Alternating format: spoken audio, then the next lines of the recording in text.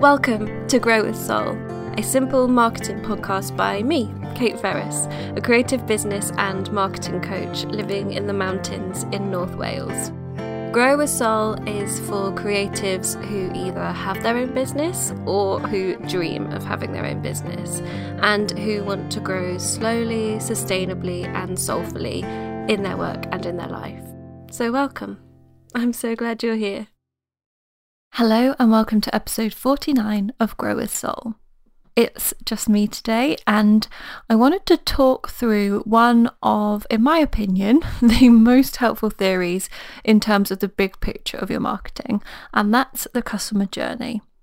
So you'll probably have heard me refer to the sales funnel before, and to be honest I do kind of use the two terms interchangeably as they both kind of describe the same thing, which is the way that people move through your brand from discovery to purchase. However, the customer journey not only sounds nicer, let's face it, but also covers more bases. It looks at the entirety of the journey from before someone even finds you to past the point of purchase and beyond, and it better encapsulates the elements of your marketing rather than just the consumer's behaviour. For me, the customer journey is a huge piece of the puzzle when it comes to your marketing, as it gives you perspective on all your activities and how they fit together. One thing that's a problem for marketers at all levels, whether it's you at your kitchen table or hundreds of people in a team at somewhere like Coca-Cola, is that we isolate our different marketing activities into silos. So we have our blog over here and our email marketing over there, and on the back burner we have our outreach, and we switch between each of these pots on our hob. Now, this is just the way we need to manage it because we need to single task and we need to focus in on the thing that we're doing. But the trouble is, this can go too far and we forget that all these different saucepans need to come together to make one meal, and we focus too much on the sauce and then forget about that actually has to go with the pasta and then needs the vegetables in there too. So I see this most often in people's expectations. So getting disappointed if one email doesn't lead to a sale, or people being put off by blogging because they can't imagine that anyone will buy from that one post. And this is the trouble. The silos get us really short-sighted because marketing isn't a 1-2 step or an action and a reaction. It's a cumulative process. It's all the different elements working together to create the end result. So this is where the customer journey is so useful, because it reminds us of this and helps us to take that bird's eye view of everything that we've got going on and how it's working together. It also helps us to create better individual marketing materials because we can better empathise with where a customer is on their journey and what they need from us in that moment. It's the difference between shooting in the dark and thinking, well, what on earth am I going to write in my email today? And knowing that the people in your email list are further along in their journey with your brand and they're excited to gain more in-depth content from you, so that's what you send them. So let's reel back and start with what is a customer journey. So the customer journey is how people move through your brand and the experience they have as they do so. So it begins before they've heard of you, and they're seeking a solution to a problem and they find your business that way, or they're just going about their life and they stumble upon you in some way. But after they discover you, they begin to move through what you do. So in practical terms, this might look like following you on Instagram, then reading a blog post, then hearing you on a podcast, and signing up to your newsletter. Over the course of this journey, they're building trust in you and going through the decision-making process of whether what you provide is the solution they want to their problem. Once they've made up their mind and they buy, then they continue in their customer journey as they experience your customer service, and then hopefully their journey loops back round and eventually they decide to buy again. So a customer journey can be long or short. Let's use Coca-Cola again as an example. So you realise you're thirsty and you look for a solution to that problem. You go into the nearest shop and you choose a drink. And this choice may have been subliminally affected by advertising you've seen, the packaging, any offers, good experiences with the products you've had in the past. So you buy your drink, you drink your Coke, you thoroughly enjoy it, and next time you're thirsty, you're likely to choose it again because you had such a nice time drinking it the first time. So that customer journey was only about 30 seconds. So Coca-Cola had to make sure that their distribution was good enough, so their product was in the place you needed it in that journey, and that all the advertising that had kind of happened around you before that moment made you want a Coke there and then. So other products have a slightly longer journey. So say you're listening to a podcast and a guest is talking about their book. You love the sound of it and it feels like a solution to your problem. You maybe check out the author on Instagram or read their blog to get a little feel for their style of writing and whether you'd like a longer form version of that. You look up the book, you read the blurb, you read the reviews, and you decide to order. And so that might be a 30-minute customer journey. But all the different elements you encountered took you from having never heard of that book before to deciding it was the one for you. For service-based businesses, we can have a really long customer journey, not only because it tends to be a bigger purchase that requires more consideration than a can of Coke, but also because someone has to really know and trust that we are someone that they want to work with, one-to-one. As I always say, you're not going to drop $2,000 on a coach you've just found on the internet because they're literally a stranger. Why on earth would you do that? It can take weeks, months, even years for someone to be ready to work with you. So we need to be really conscious that their customer journey is going to be longer than one blog post and an email, and therefore create our marketing in such a way that accommodates that. In my experience, we can really give up too early on a new offering just because we haven't realised the customer journey length. It's easy to think that a course has failed, in inverted commas, because it didn't sell out in the first run, but perhaps people don't know you as someone who can teach this topic yet and need to build more trust before they buy. And side note, as kind of proof of this, I get this all the time when I release something new. People are always asking if something will run again in the future so they can do it then, because they want to see the social proof of other people having done it to trust that they can do it with me. So I recently started working with a new client who, in her initial email to me, said, "I can see how everything you say about the funnel plays out because here I am inquiring," which is nothing if not a good confidence boost, but it is true. I am very conscious of my customer journey and I can see how people move through it and pop out the other end. So I get inquiries from people who say their friend recommended my podcast and they've been following me on Instagram ever since and now they're ready for coaching. I see names I recognise from years on Instagram join my courses. I can also see that the customer journey does loop back round as previous students join new courses or inquire about coaching later on down the line. So I know the concept of the customer journey works because I see it every day in my own business. So here's how I think of it, and here's how mine kind of works. So someone is pootling along in their business, they're either feeling a bit lost with it or wanting to level up or just generally open-minded about ways to improve. They find or stumble upon my work. Perhaps a blog post came up in a search, a friend recommended this show, or they find one of my posts on Instagram. If what they found was useful, then they'll stick around and go a bit deeper. They'll subscribe to the podcast, they'll read a few more blogs, they'll follow me on Instagram.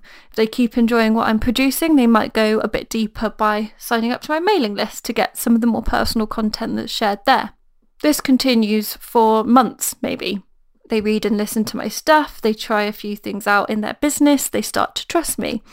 Eventually, they're ready to work with me.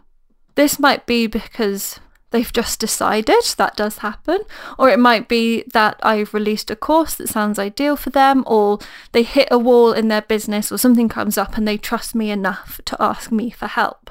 We work together, they feel better about themselves and their business, they achieve those things they wanted to and feel confident to go off alone. So they go back to just consuming my content and the loop all starts again.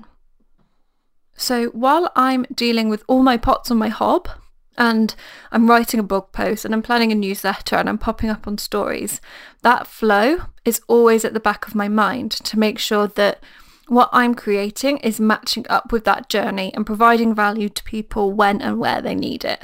And I feel like I should clarify that just because you're listening to this doesn't mean that I expect you to buy from me.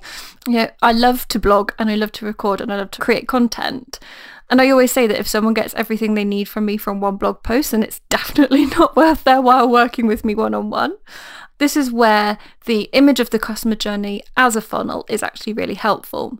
The people that are moving through to buy get fewer and fewer the deeper they go, because some people reach the level they need in that customer journey. Might be that somebody listening to this podcast doesn't need to move further through their journey at the moment, perhaps for financial reasons, confidence issues. Maybe they're just getting on just fine listening to the podcast and that's all they need, and that's great, and I'm really happy that they're getting what they need from there.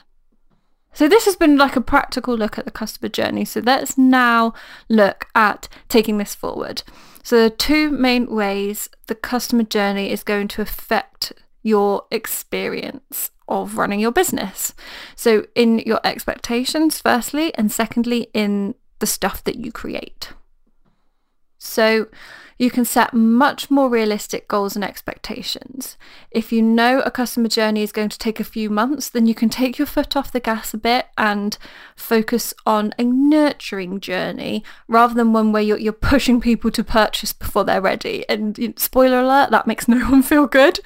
So you can maintain an awareness of that cumulative marketing effect and therefore not pile expectations on one podcast leading to hundreds of sales, and instead let your content breathe and really fulfill and do its job in that cumulative way. Which brings us on to creating great marketing materials. So when you know where things sit in the customer journey and have an awareness of what people need from them, you can create them from a much more consumer-first perspective, which will make them more valuable. So rather than think, I want to sell from this blog post, so it becomes quite a general product edit of just what you want to say and it isn't really lighting anyone's fire, you can instead think, well, most people are coming over from Instagram, which is a more general channel. So maybe for my blog post, I can write one that takes it to a level deeper so they can really understand why I've curated the products I have and how much nostalgia is important to the brand. And then they can go over and look at the products with a deeper understanding. Or in a service-based business, rather than writing your email newsletter thinking, I need to book a client off the back of this newsletter, it's instead thinking the people who are there are in the middle of their decision-making process, they're a little bit further down in their journey, and they're here specifically because they're getting everything that they need from my Instagram, my blog, my podcast, and they just want to get to know me a bit deeper to help them feel like, yes, I could be somebody that they could have a conversation with every week for 6 months. And so then the content that you put in that email is about fostering that connection and deepening that trust and showing them who you are so they can imagine those conversations rather than pushing to make the sale. So to round off this episode, I thought I'd give you a couple of next steps for starting to think about your own customer journey. So on a piece of paper, draw out a map of how people currently move through your business.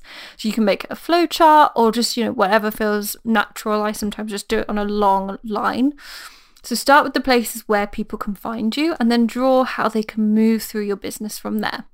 So mine would look like being recommended a podcast episode, following me on Instagram, reading a blog post, subscribing to the podcast, signing up to my email and purchasing. But remember, that whole process might be 6 months with them continuing to flip between the blog, the podcast, the Instagram, and kind of going deeper and deeper down. By mapping it out, you can find any blocks to the journey. So for example, if they're reading your blog, is it hard for them to then sign up to your list because the box isn't obvious enough? Or if somebody's watching your stories, will they ever know you've even got a podcast? If that's all they're seeing from you, do you ever mention it there? As well as blocks, you can identify areas that could be improved on. Perhaps Instagram is the only place where people are finding you, so you need some more options in there like outreach. Or maybe some of your blog content is too general and doesn't help to build that know, like and trust factor.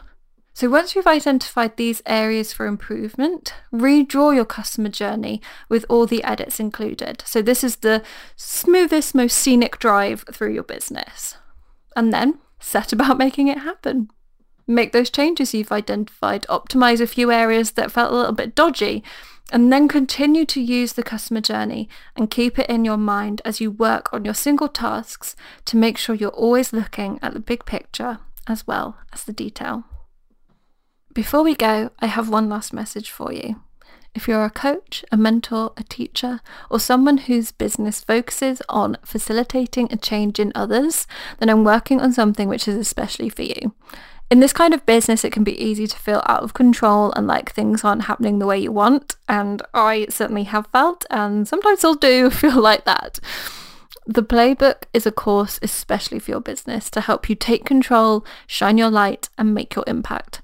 We're going to be looking very specifically about how you can stand out in a crowded coaching market, improve your business model to get sustainable income, plan and organize your schedule for short and long-term gains, and crucially, making sales. We'll go into much more of the specificities of the service-based customer journey to help you get comfortable with selling and marketing what you do and become known and visible in your space. This course is the one that I would have dearly wanted 18 months ago and is absolutely everything that has worked for me in my business. The course starts in January, but pre-orders open this Monday, the 14th of October, with some really great bonuses. So there's a workbook that I've created that you can work on over the next few months. We'll have an exclusive live workshop before the course starts, and you're also going to get 10% off, which is nice. So to find out more about the course and to get your bonuses, go to simpleandseasoned.com/theplaybook. Otherwise, the show notes will be on my website, which is simpleandseasoned.com/podcast, and you can find me on Instagram at simpleandseason. As always, if you have a friend who you think would really enjoy this episode, please do send them the link and share where you're listening online too. And until next time, I hope you grow with soul.